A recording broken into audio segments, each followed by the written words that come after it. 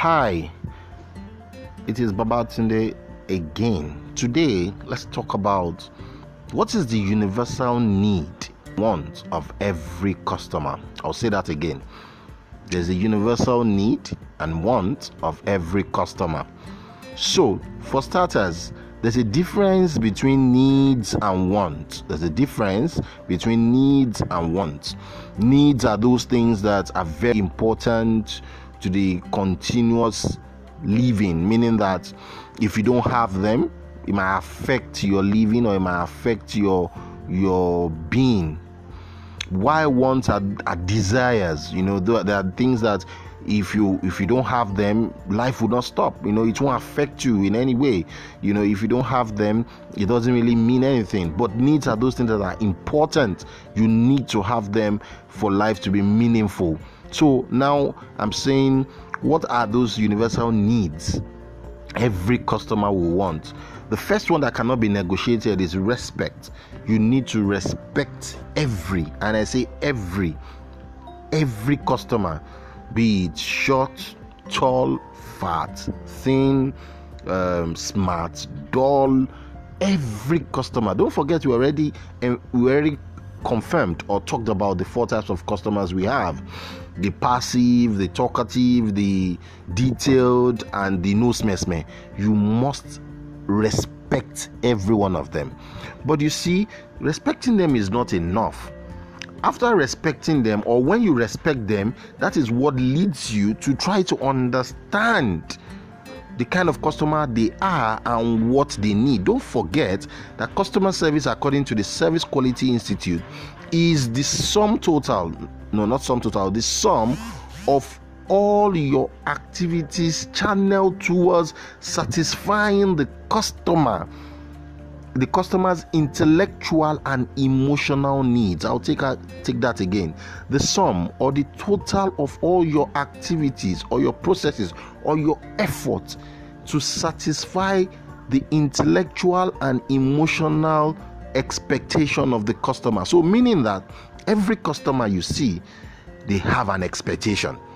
So your duty as a customer representative or customer service or a staff of any organization you work in is to ensure you are up to the task to satisfy the intellectual and emotional expectation of every customer you come across.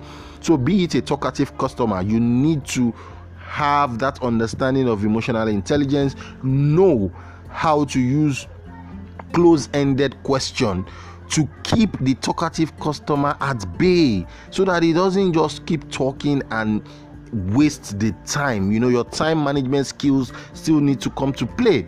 So part of respecting the customer is to investigate, do your background check, ensure you know the kind of customer you're talking to, so that you can know how to handle that customer.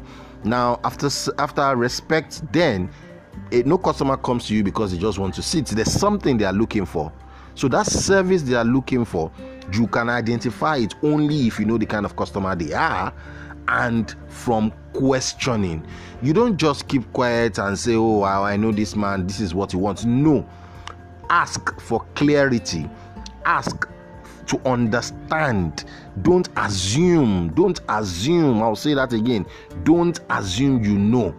You don't know. Always assume you don't know. So ask, what does this customer want?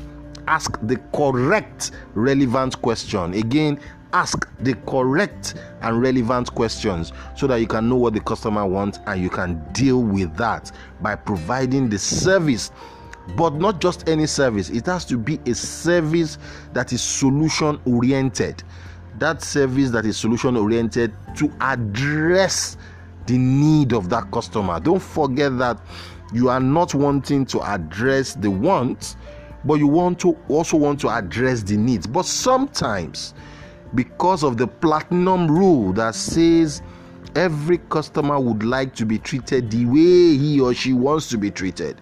So don't say, oh, this is what this customer wants, but I know this is better for him. Yes, when you are discussing with the customer, you can make him or her understand this is better for you.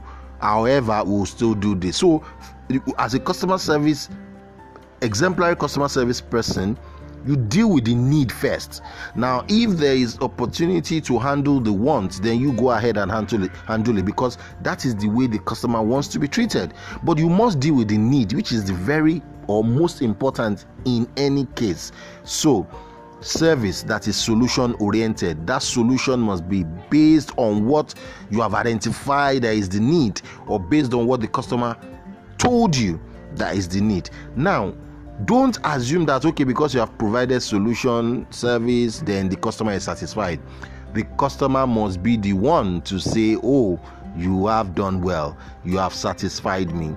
Then it is only at that point you can take the customer up the customer ladder. We are going to talk about the customer ladder very soon, but for today we want to focus on what are these things that universally all customers want. And I'll take a recap. They want respect, they want service, they want solution, and they want satisfaction.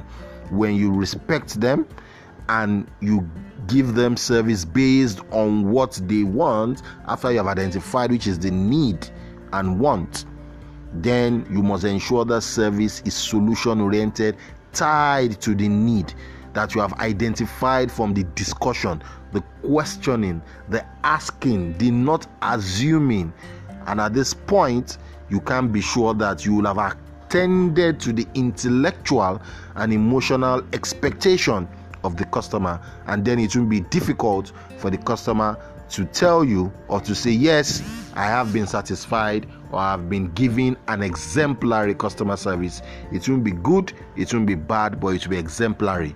As I conclude, don't forget that when the customer's expectation is equal to the service you have given, then that's just good service.